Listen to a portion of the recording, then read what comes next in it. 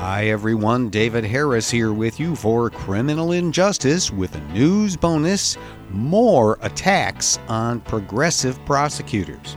Now here on Criminal Injustice, I've brought you several stories about the attacks launched by law enforcement and old guard political actors on progressive prosecutors. And when I use that term, what I mean are prosecutors who have been elected over the last, say, 4 to 5 years in various cities around the country on platforms that promise different kinds of prosecution policy and work. We see this with Kim Foxx in Chicago, Larry Krasner in Philadelphia, and many others. What they pledge in their campaigns and have tried to deliver in their work are a de-emphasizing of incarceration, everything they can do within their power to eliminate the use of cash bail, more diversion programs, just keeping people out of the system,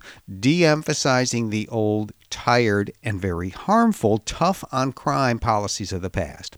So what's happening now? Well, here we are, a new year, 2021, and already the same forces are arrayed against two of the newest of the group of progressive prosecutors in the country. Chesa Boudin, I hope I'm saying his name right. He is the still relatively new District Attorney of San Francisco. He's been in office about a year.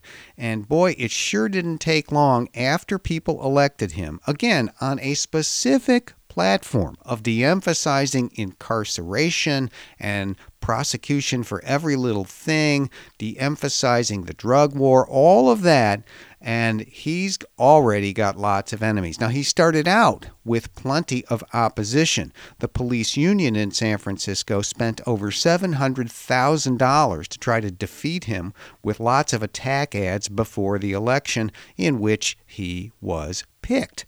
That didn't work. Well, now, here it is, a year later, and he's got other opponents now from the moneyed class of San Francisco, the tech entrepreneurs, the Silicon Valley types who have made San Francisco their home and playground, and they don't like the way things are going, and they are used to getting their way.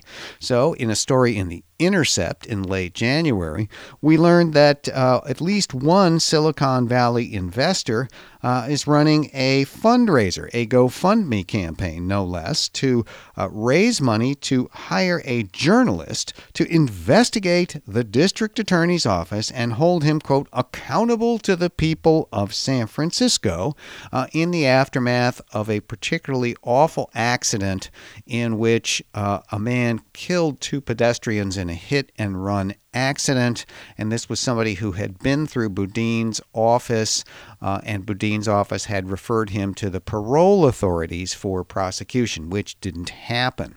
Now, that's a very unfortunate thing, and one can only feel bad for the victims and all of the damage that this deadly incident caused.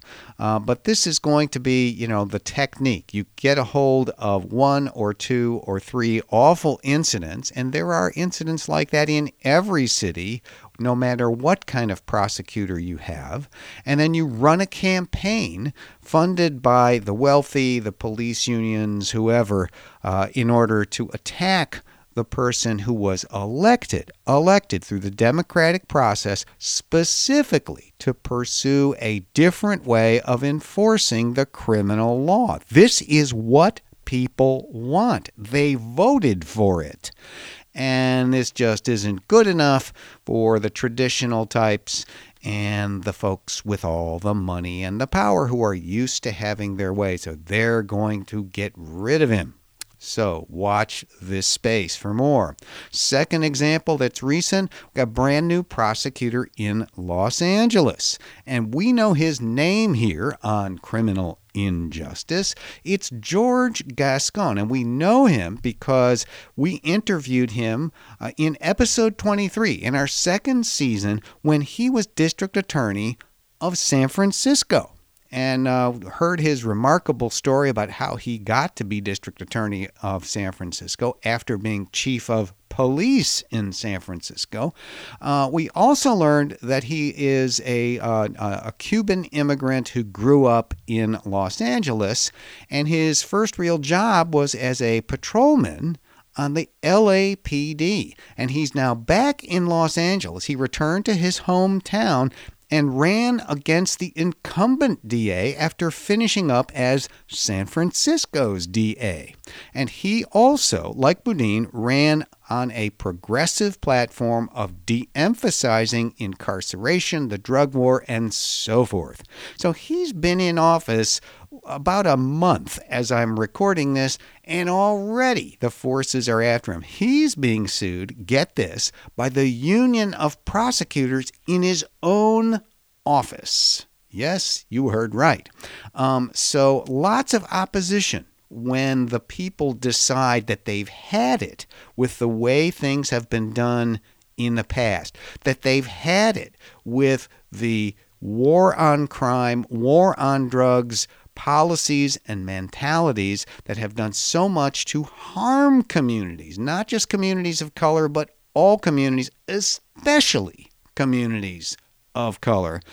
Over the years, put way too many people in jail, solved far too few problems while doing it, did so much damage. Gascon and Boudin are there democratically to do different and watch the traditional hidebound arguments and forces arrayed against them, try to oust them, try to defeat them.